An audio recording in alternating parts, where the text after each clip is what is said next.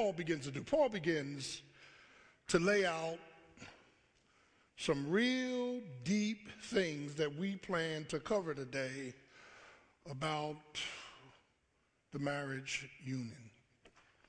First, six in number, the analogy of the marriage union. And I want to say this, that the marriage union is attached to the mystery of Christ and the church. Now, there's a corporate and there's an individual or relational aspect to this. Listen to this metaphor. Christ is the head and the church is the body. That is organic, right? Yeah, that too many of us are living as if Christ in our lives are brain dead. Mm-hmm. The heart is still beating, but there is no instruction from the brain.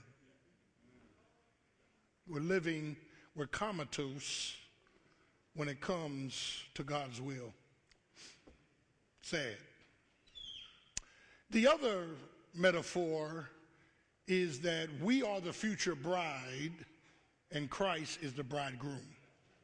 I say future because the marriage supper of the Lamb happens later on, Revelation chapter 5. When we all get to heaven, we'll have the marriage supper of the Lamb. We will be married to Jesus Christ, who is the groom. Are you getting this? The three metaphors of Christ to the church is body, building, and bride. We are the body, we are the building, we are the bride. Are you getting this? So one of the things that we begin to see is this analogy is interesting, and it begins, and I want to go back to verse 21. Take it slowly. Verse 22, wives, submit yourselves, hupotasso, to your own husbands as unto the Lord. Now we got to be careful because the submission of the wife is not the man's command. The submission of the wife is a voluntary willingness on the wife's part because she fears God to submit to her husband. Lord have mercy. And the mics just went out. Is there women up there? Is any women up there?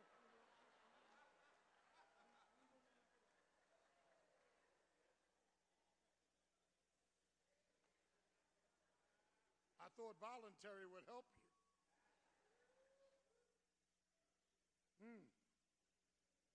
And the Bible says in verse 22 that this submission is not a command of the man. It says, and do it as if you're doing it to the Lord. Yeah. Well, my husband's no good. God did not include that. He's a scoundrel. God didn't include that. And then verse 23, for the husband is the head of the wife, even as Christ, here's the mysterious relationship, is head of the church, and he is the Savior of the body. Therefore, as the church is subject to Christ, so let the wives be to their own husbands in everything. And then, verse 25, husbands, love your wives, even as Christ also loved the church and gave himself for it. Now, we begin now to put the puzzle together.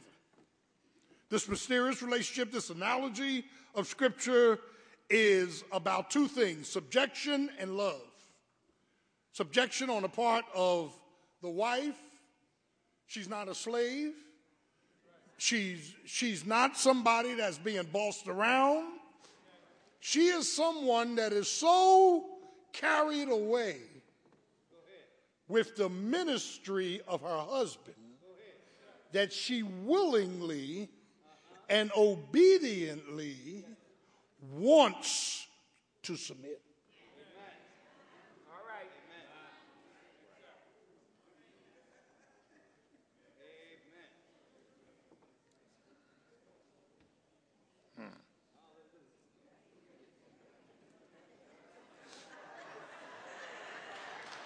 I can hear some of y'all singing. I can hear you singing them songs. You don't know like I know what that woman has done to me. It's all right. See, this is why you need to be filled, and this is why you need the Holy Ghost. Can I get a witness? Because some of our mates are hard to get along with. Some of our mates are hard to get used to. Some of our mates are not saved, or are they filled with the Spirit? And the Bible tells us, 1 Peter, you need to pray for your mate that they will come to a saving knowledge of Jesus. Isn't that right? Now, don't get quiet on me, because I want to earmark this thing of subjection and love. And if you looked at verse 21, we ought to be submitted one to another. See, listen, what God is asking you to do in marriage, you should have already been doing in ministry.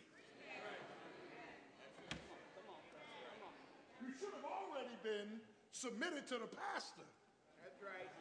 Before you got a husband, you should have already been submitted, amen, to your boss on a job before you got a wife. Mm-hmm. But here's what we pull out of this. First, he, Christ, loved the church sacrificially. Husbands, you are to love your wives until it costs you something. She's not an afterthought. She is your priority for you to sacrificially love her.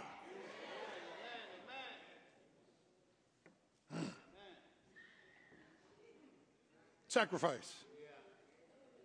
Jesus' sacrifice was on the cross, right? And you can't love sacrificially if you're selfish. You can't do it. If everything's me, myself, and I, forget it. It's not working.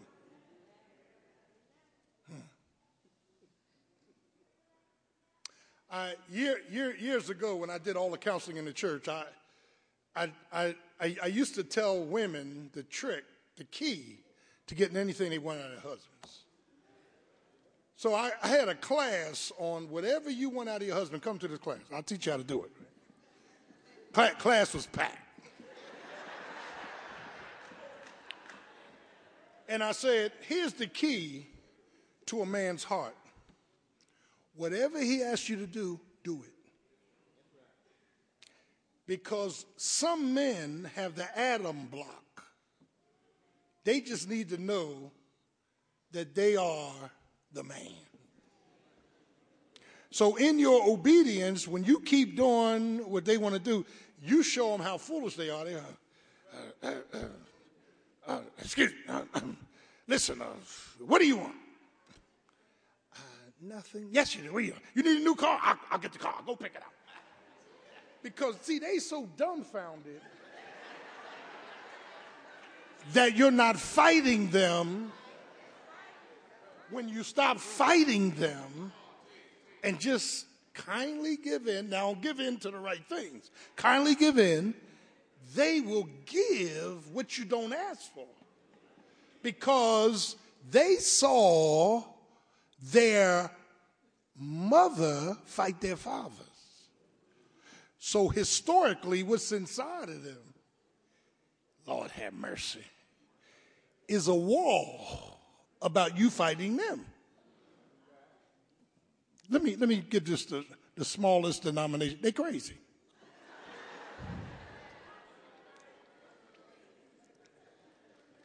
I'm the man here. Look, I'm the man of this house. Well, whoever questioned that? Go ahead. I wear the pants around here. Well, I never asked you to wear a dress.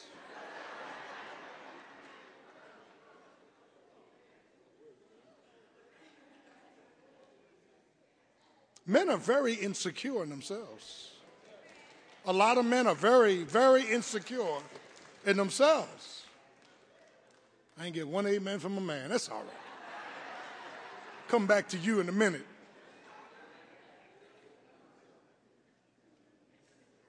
But check it out. He sacrificially loves her. Secondly, he loves her steadfastly.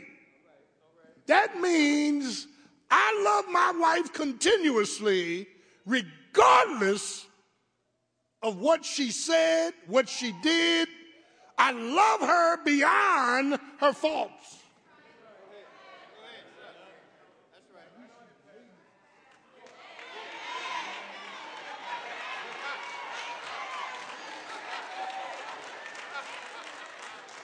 The ministers won't say amen, so I'm asking the ladies to say amen.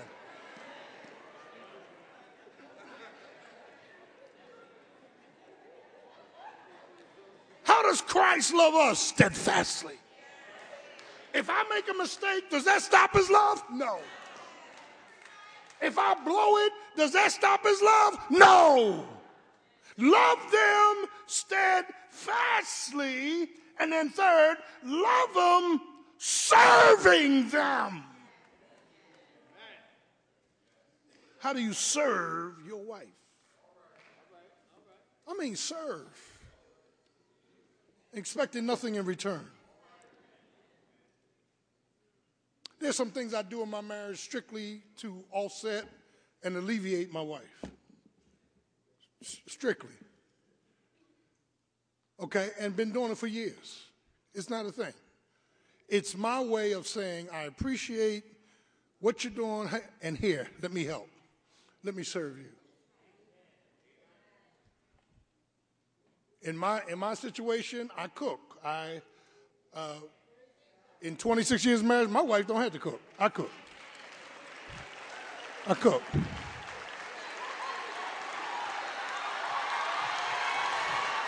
I cook. Go on and shout. Amen. And Delilah was out here because this morning I said I cook better than her, but she was out here.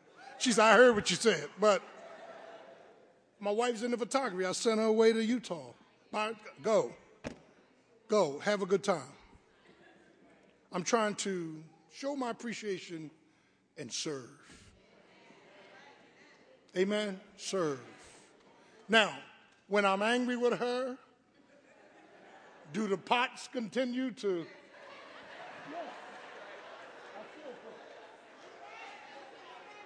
I still cook. Y'all ain't getting this.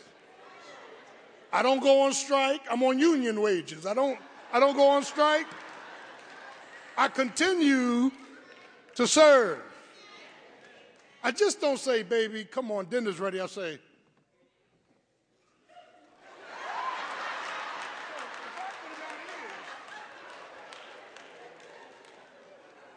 is that husbands, we've got to learn to serve and stop demanding to be served. In John 13, when Jesus washed the disciples' feet, he said, I'm leaving you an example of service. Of service. Of service. How do you serve your wife, husbands? Fourth, he loved them, sanctifying them, putting them in a position of cleansing, growth, grace, and then he loved them by submitting, even by the husband. Husbands, how do you submit to your wives? Their ideas, their insights. Can I get a witness? When they want to do something, is it always your way or the highway? Is there a discussion? Is there a negotiation? And see, we got to be taught this, and then support. Husbands ought to physically, emotionally, psychologically support their wives. This is how Christ loved the church. Can I get a witness? And so once I'm able, under the power of the Holy Spirit, listen, to initiate this unity, harmony, love, and victory, then what typically comes back is cooperation.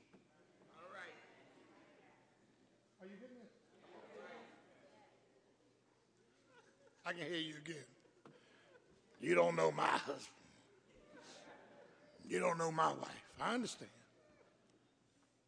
And it's not easy. That's why we got to be under the power of the Holy Spirit.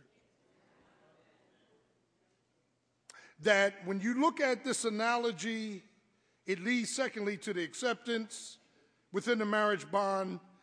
Chapter 5, verse 528. Come on. So men ought to love their wives as their own what? Bodies. Look at your Bible. He that loveth his wife loveth what? Your love for your wife is indicative of your love for yourself. So if you don't love her, you don't love yourself. And if you don't love yourself, you got major problems. Can I get a witness? That this acceptance has to do with God's program, the person, the process. It has to do, listen, with the blessings she's bringing and the baggage.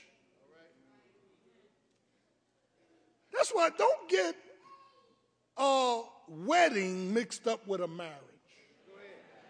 Two different things.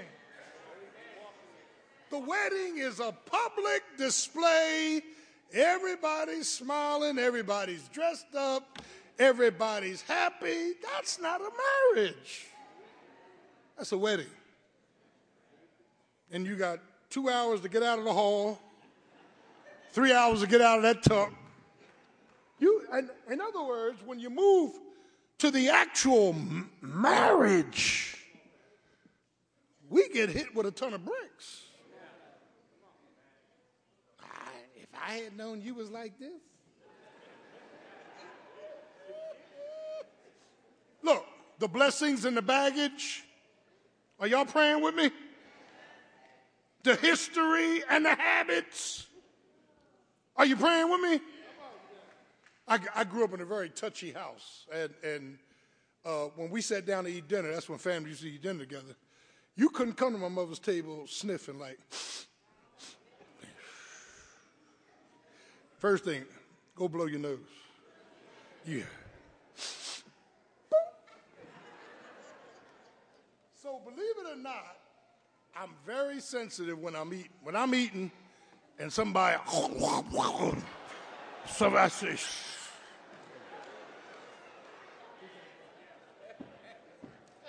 and whatever you do, I'm eating, you better not belch over my plate, Doc. And please, don't let no air come out the end. I can't go there. Now, no, I've seen people do all that and just laugh. I wasn't raised that way. Can't do it. I can't do it. We'll turn a prayer meeting into a bear meeting. I just can't do that, man. I can't do it. So we got some habits. Don't we have some habits? And you get married, you start learning about the habits that person's bringing and the baggage. Come on now. You know we're bringing some baggage, right? Yeah. Leave that one alone. But this acceptance is talking about a total approval of the other person. Some of us never reach that. Well, I like this in my husband, but. You know, and we all are not going, no one is going to marry anybody that has everything. Isn't that right? Come on, y'all talk back to me. But you cannot get in front of your mate and give them the impression that you don't accept them. For whatever reason. That's right. Can't do that. Why? Because we spiritually are accepted in the beloved. Jesus has accepted us totally just as we are.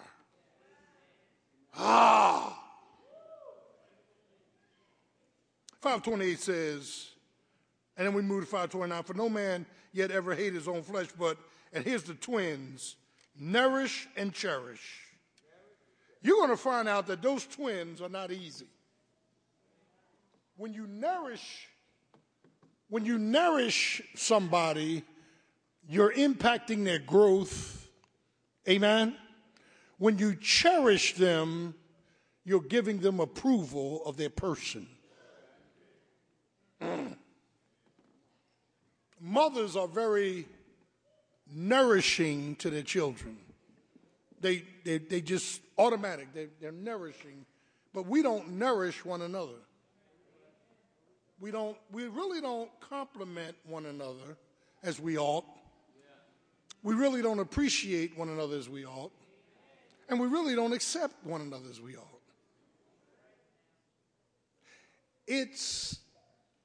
We are faster to tear down than we are to build up.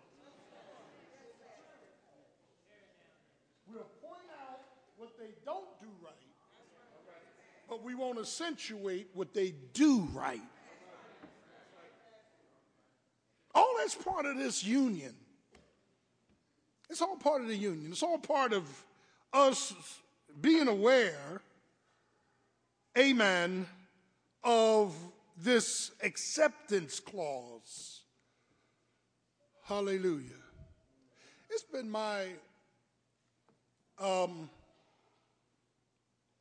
experience in life that the more readily you accept people, the more they do to please you.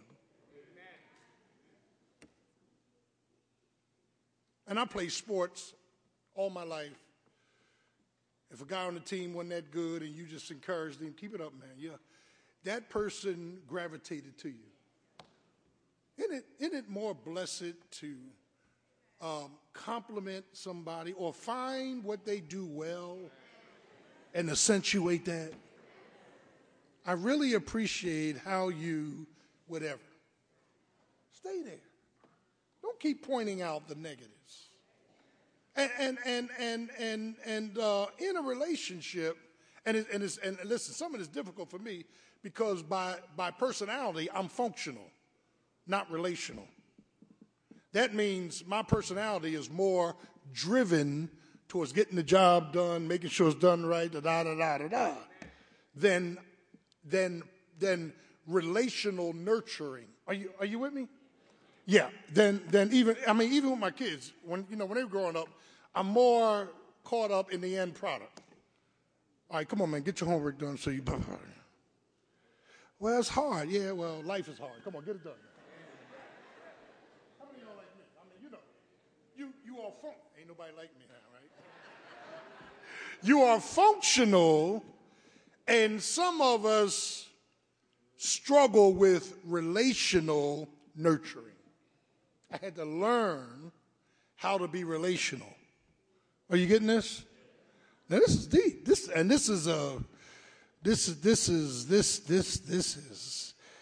is God in me disclosing this. You understand? And some of us are strictly relational, and we never get nothing done because we ain't functional. So there's opposite sides of the coin.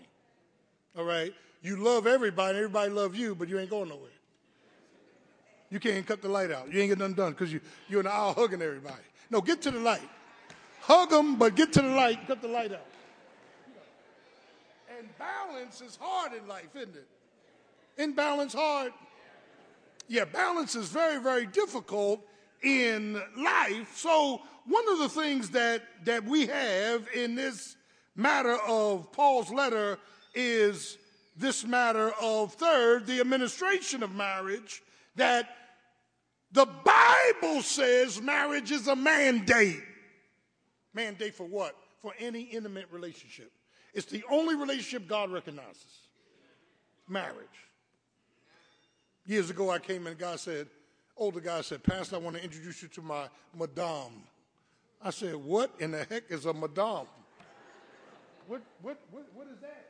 Is it your wife? And I was serious. It's a mandate. If you're going to be intimate with the opposite sex, and it is the opposite sex, we'll get to that.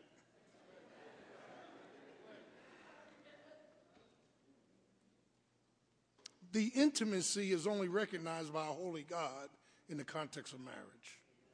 Not boyfriend and girlfriend, not living arrangement, not Social Security benefits.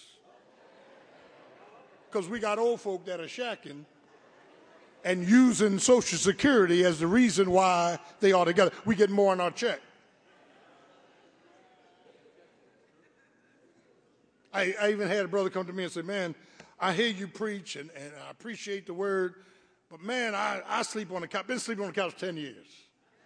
I don't even go upstairs. I said, man, get out of my face.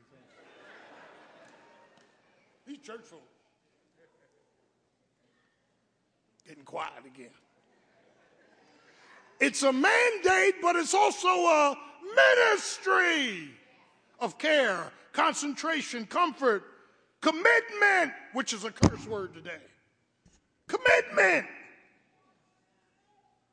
Consecration. It's a maturation. You grow together. You grow in grace. You grow in giving. You grow in governing the relationship. Yeah. It's a mechanism for having children.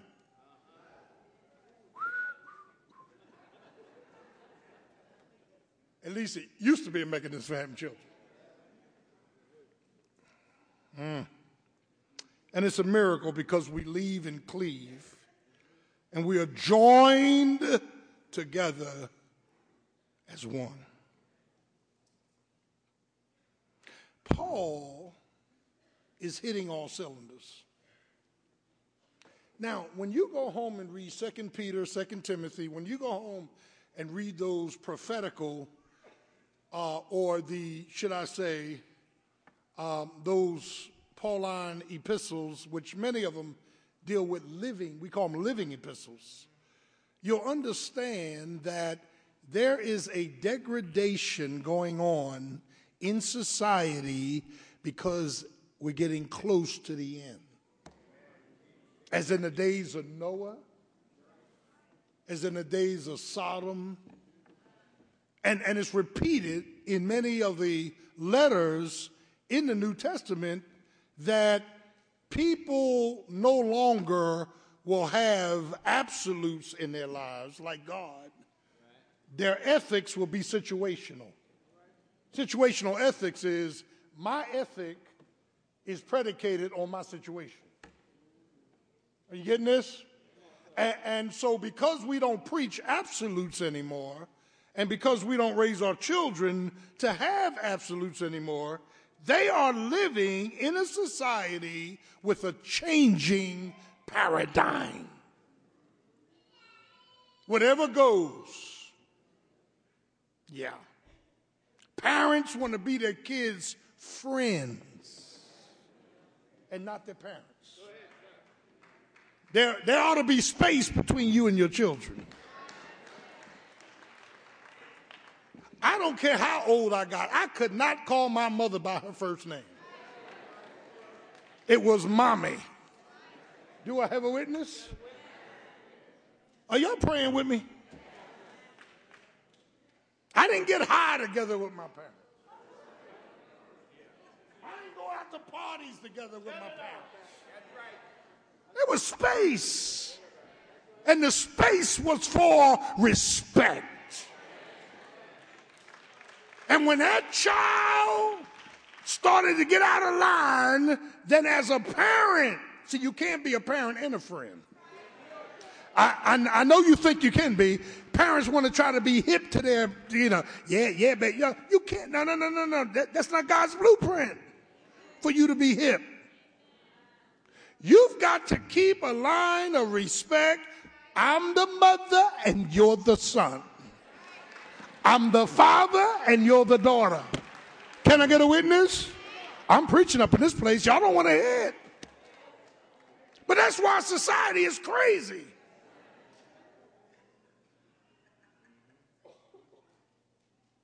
I can hear my mother now. Get out of here. Ain't nobody here your age. Remember that? when you got all up in their face? A child is seen, not heard.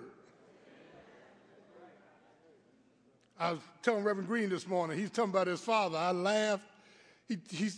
Reverend Green can tell it better. Said he went to his father when he was 17, 18. He said, Dad, you got too many rules in the house. It's time for me to go. He said his father said, you look better from the back than you do from the front. He said, you look better going than coming.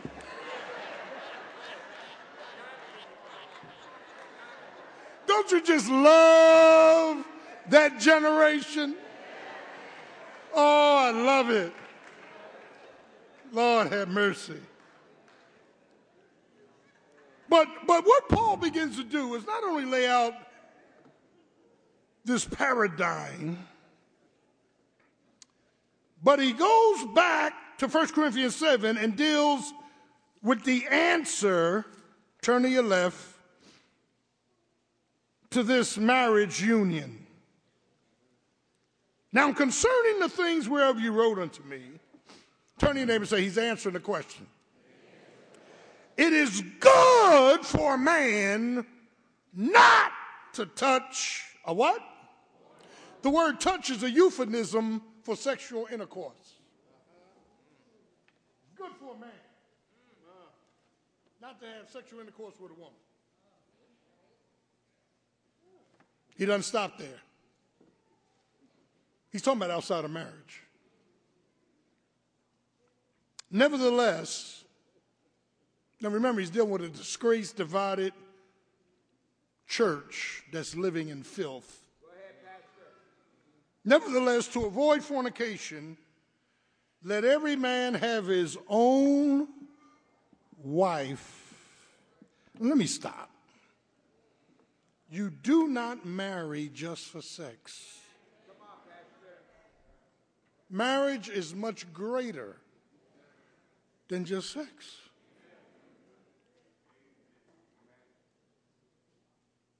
Now, I'm pausing purposely because things are going to quickly change.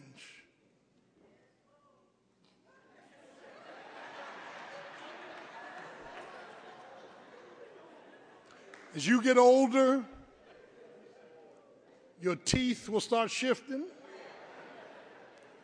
You're going to have to go get fitted. Oh, you're going to get fitted. Your hair will start to get thin, come out. You start to have an inflated tire. Keep living. That people who are foolish enough to just get married to have sex are in for a rude awakening. Because we discover that sex is a minute part of all the other things involved in marriage. In fact, sometimes all the other things determine whether you're going to have sex.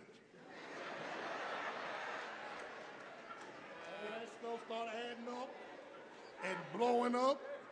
Somebody got to say it, Doc. I mean, you done argued all day. Now you go in the bedroom early, and you expecting somebody to come out with a cape, a pair of boots. No, you didn't talk all day. I'm trying to put this thing together.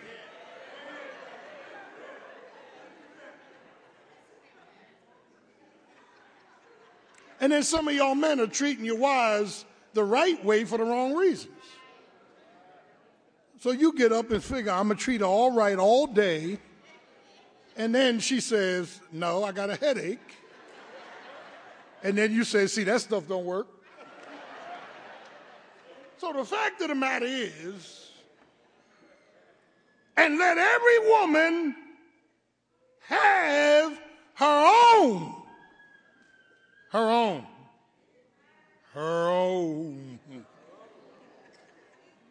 husband.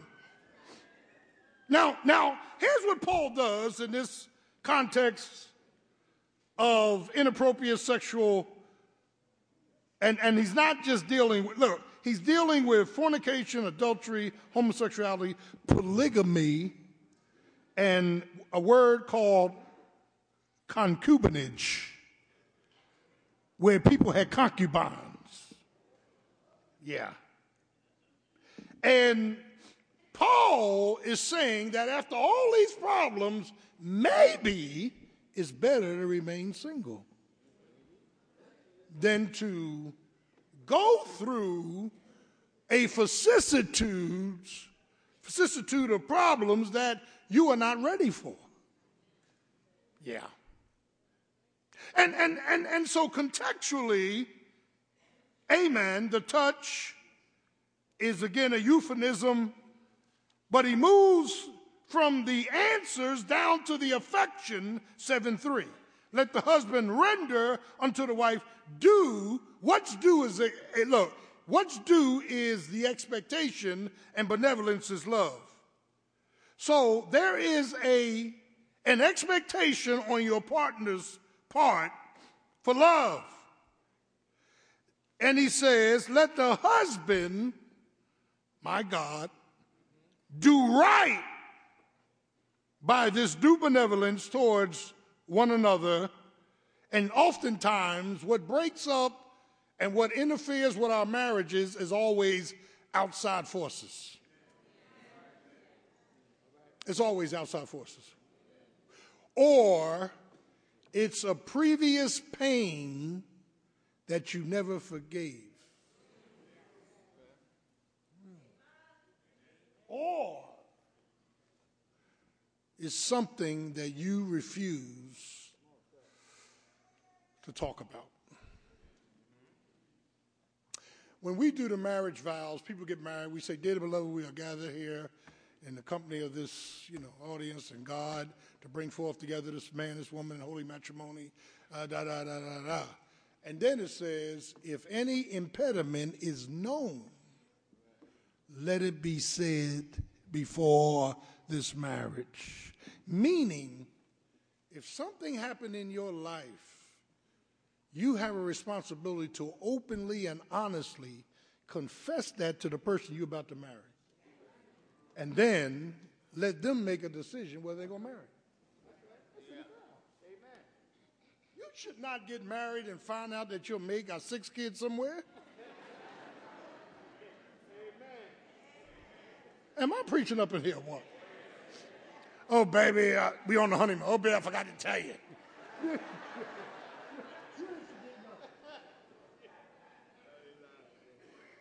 I forgot to tell you I'm alcoholic. No. You have a responsibility. And as part of this due benevolence, amen, agreement that the affections of a marriage, and we got some painful areas, man. We got some painful areas, all of us. When I wanted it, you didn't give it, I don't want it. So we got to work out a therapeutic solution for healing. This stuff is deep. See, a whole lot of couples got psychological problems with their history. And that history has not been resolved. So now, 10, 20 years later, you in the present tense trying to figure out what's wrong. There was something way back there that devastated that person and has not yet been resolved. And you and I got to be humble enough to say, listen,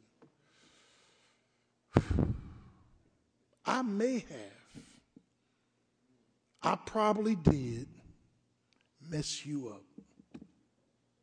I need to repent and I need to seek therapeutic counseling in this area. Boy, it is quiet up in here.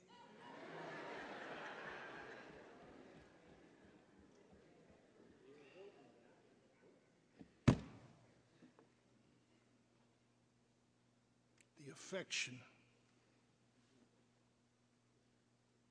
If you give more affection to anybody or anything other than your marriage, you're out of God's will. even your kids. I know you don't want to hear that. Even your kids. Even your kids. There's nothing in the marriage union that says you ought to keep your kids between your husband and your wife.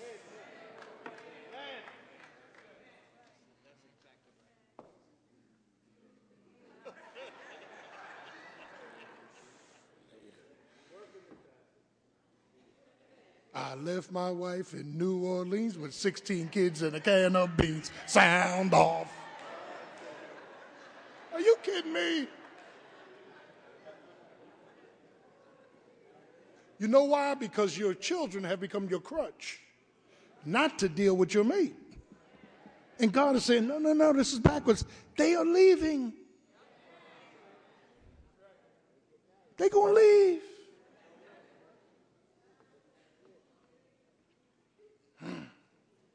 Finally, look at the authority of the marriage union.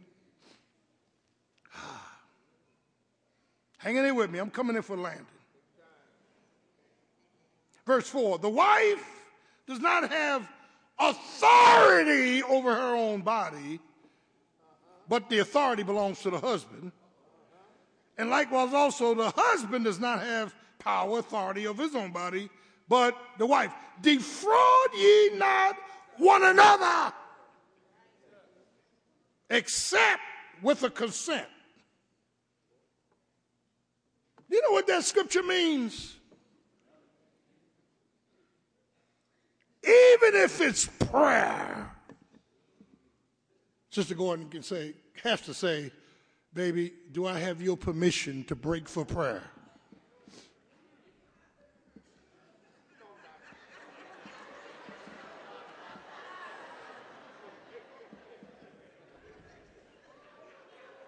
No, we ain't praying tonight.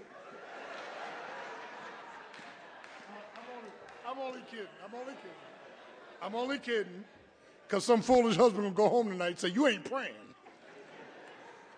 But look what the Bible says.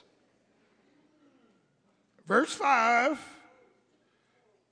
give yourselves to fasting and prayer, and then come together immediately. Here it is, that Satan does not tempt you for your inconstancy. Now it means, here's what Satan is doing. Satan is sitting back, waiting, seeking, looking for a crevice to get in.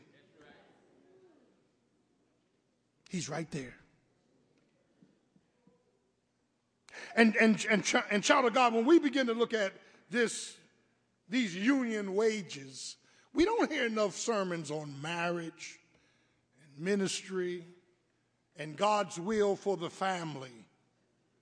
We really need to understand what the Word says about the family. Bring up your child in the way they should go, and when they get older, they will not depart. And notice the symbolism of marriage as we close. The wedding is a ceremony of departure. Matthew 25, that the betrothed, the engaged husband leaves his leaves his future wife and say, make yourself ready. I'm going to prepare a place for you. And when I come back, I'm going to receive you to myself. That where I am, there you may be also. That's the word. And child of God, the ring is the centerpiece of dedication. If you're married, you ought to wear a ring. With this ring, I promise I'll always. All right. That's right. Men that don't wear rings. Why not? How many men are married here? Raise your hand. How many got rings on? Raise your hand. Where's the ring?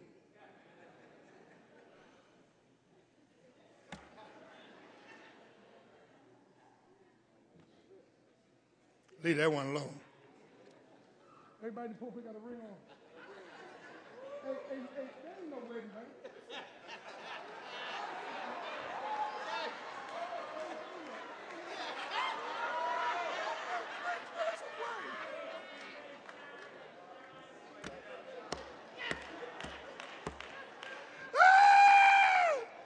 All right.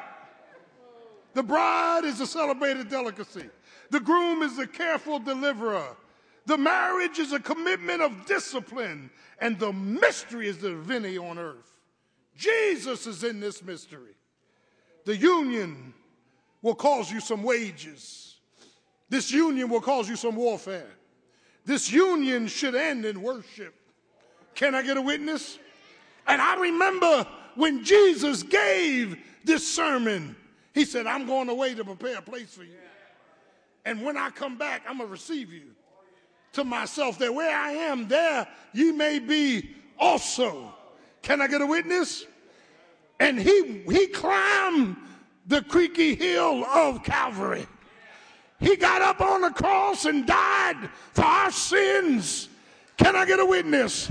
He bled and died, and they stuck a sword in his side, and they put him in a barred tomb, and for 3 days he was dead. But early on Sunday morning he got up, and can I get in witness? He got up with all power in his hand, and Mary saw him resurrection morning, and she grabbed at his feet, and he said, Mary, clutch me not, for I have not yet ascended unto my Father.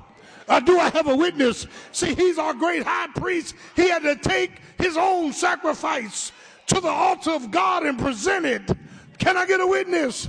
And he took himself to the throne of God, and he showed the nail prints in his hands and in his feet. He showed the blood that ran down the cross, and he said, Father, I promise when I see the blood, I'll pass over. Can I get a witness? He died for our sins. He sacrificed. He was steadfast. He served. He submitted. He subjected. What a love like this. He gave his all that we may have life and have it more abundantly. Didn't he die? He died. He died. He died. But he got up. Didn't he get up? Jesus got up with all power, all power, all power in his hands. And we have power. We have power to do right, power to live right, power to walk right, power to talk right, power, power, power. Greater is he that's in me than he that's in the world. Husbands, love your wives. Be tender, be kind-hearted, be affectionate. Serve them as Christ loved the church. Wives, subject yourselves to your husbands as to the Lord. Let's stay on our feet this morning. As every head is bowed, your eyes closed. If you're here this morning, you want to be saved, you want to give your life to Jesus Christ, just raise your hand. Is there one? He died for your sins. He was buried. He rose again. He wants to save you right now. Is there one? Just raise your hand. Come to Jesus, and he will change your situation. Is there one? Is there one? They just want to give their life to our Christ. We're waiting. Satan's a liar. He doesn't want you to come. He doesn't want you to be saved. Is there one? Is there one? Father, we thank you for your word. And Lord, you're holding us to your word to be filled with your spirit, to sing within our hearts psalms, spiritual psalms with joy, to thank you in everything. And then, God, to be submitted one to another. Help us to get low, lower than the other person. Help us to move self out of the equation. And help us to steadfastly love one another as you have loved us. for love will cover a multitude of sins. We thank you for this word. In Jesus' name, amen. Turn to your neighbor and say, neighbor, union wages will cost you something. We love you. See you Wednesday. Have a great day.